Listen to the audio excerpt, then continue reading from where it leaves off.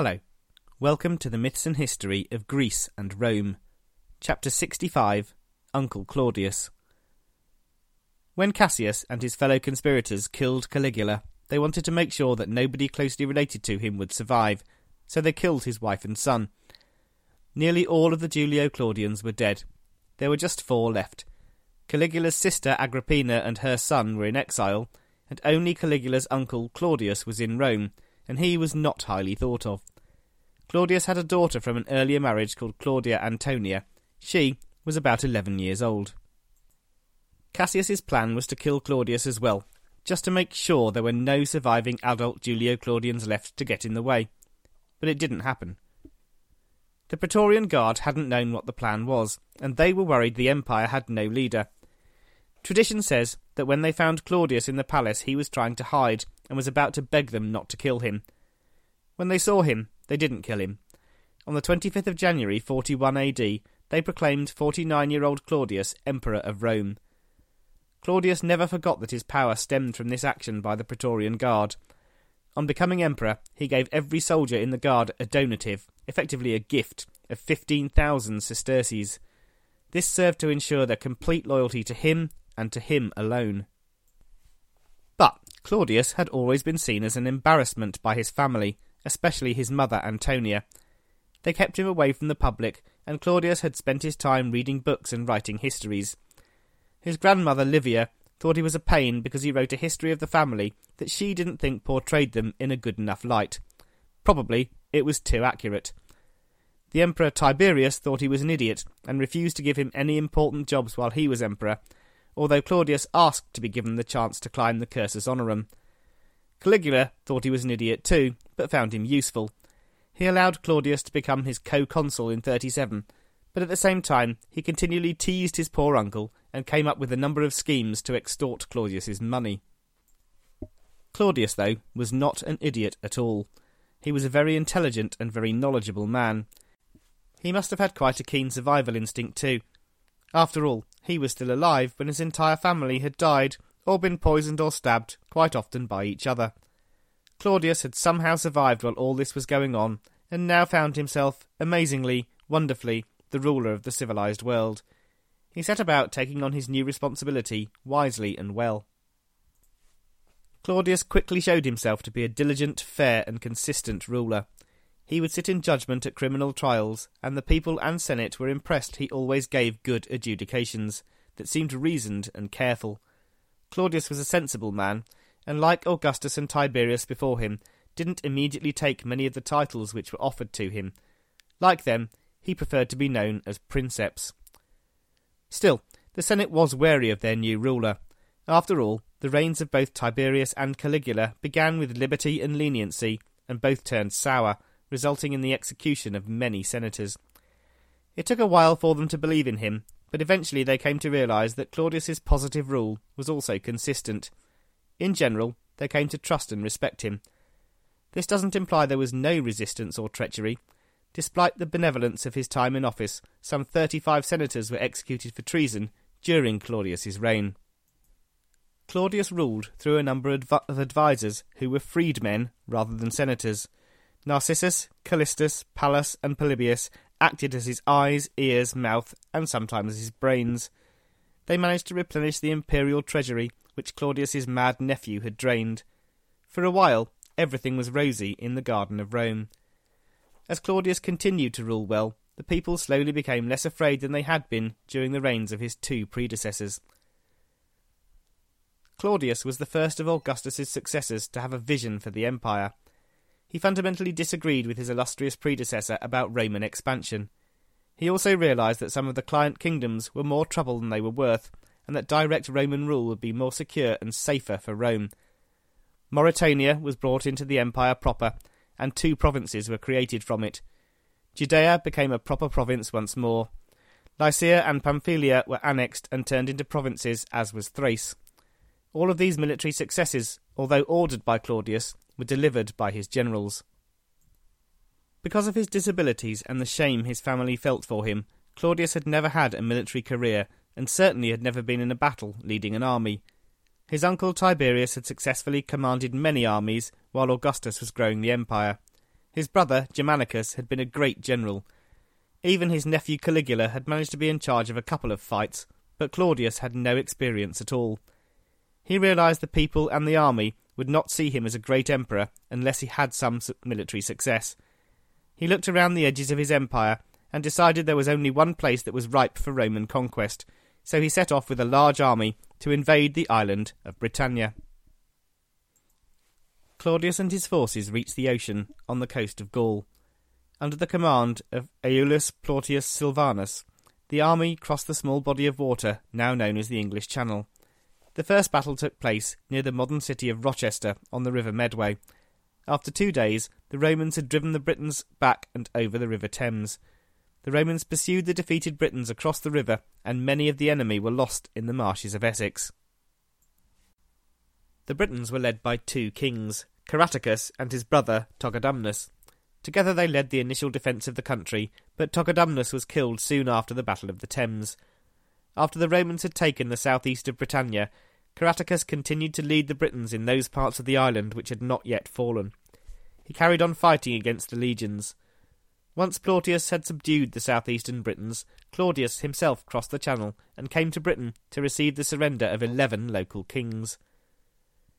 Under the general Vespasian, the Romans pushed further west. Caratacus led the resistance. Sadly for the Britons, Caratacus was defeated in 47 AD and was handed over to the Romans in chains by the Queen of the Brigantes, who was friendly with Rome. Caratacus was shipped back to the Eternal City as a prisoner. The Romans would never manage to conquer the whole island. The northern part, called Caledonia, now known as Scotland, would never be completely taken. 80 years after Claudius's successful invasion, the Emperor Hadrian would decide that trying to defeat Scotland was completely pointless, and build a wall to define the border and manage traffic between the Roman province and the unconquered north.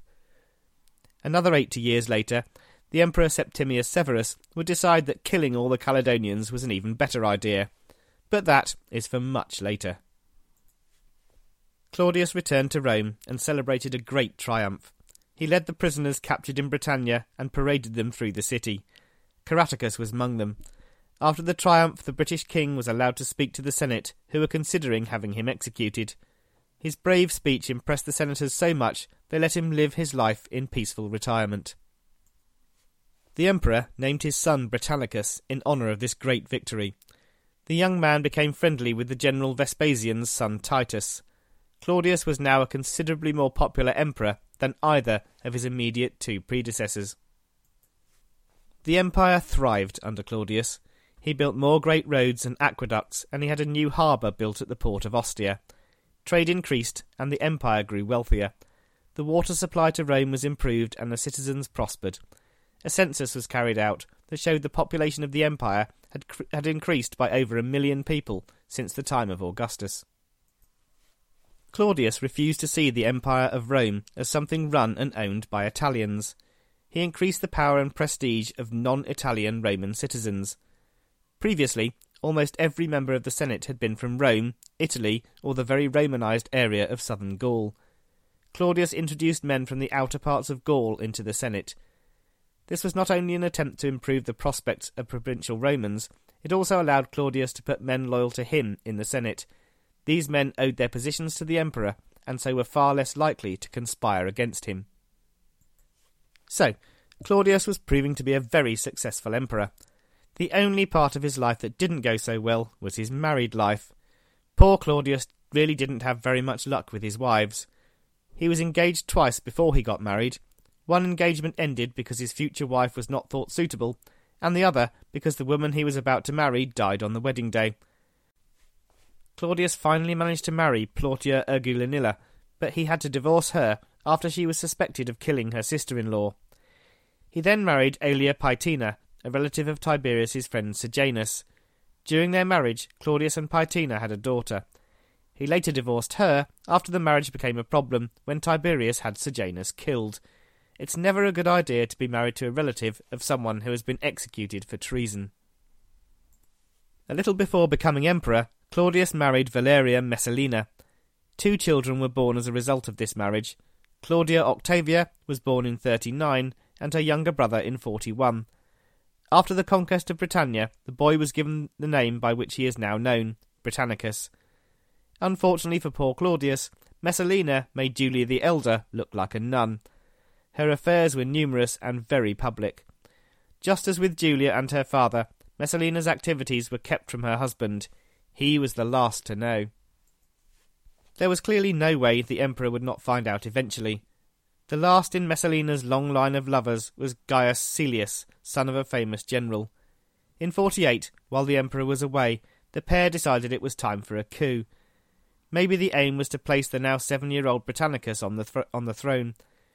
Claudius learned of the plot, but failed to act decisively. I think we can forgive the emperor for this. He was very fond of his wife, and was almost certainly devastated when he found out what she had been doing. Narcissus, though, acted quickly. One of Claudius's freedman advisers, Narcissus had only the emperor's interests at heart. Caelius was arrested and quickly executed. Messalina was driven to suicide. It is highly likely that Claudius himself wouldn't have been able to bring himself to have his wife killed. Narcissus had no such qualms. After Messalina died, it was thought to be important for Claudius to take another wife. It just wouldn't do to have an unmarried emperor. The freedman advisers suggested many names, and each seemed to support a different candidate. Pallas favoured Caligula's sister, and therefore Claudius's niece, Agrippina the Younger.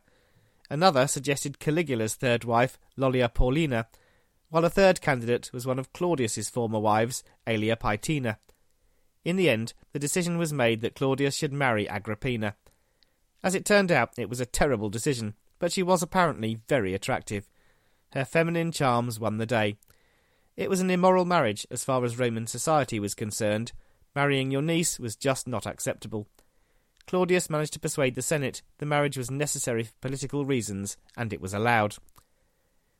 Agrippina and her son were the only remaining members of the imperial family, except for Claudius and his children. Agrippina, like Livia 50 years earlier, was fiercely ambitious for her child. She wanted her own son to become emperor rather than Claudius's son, Britannicus.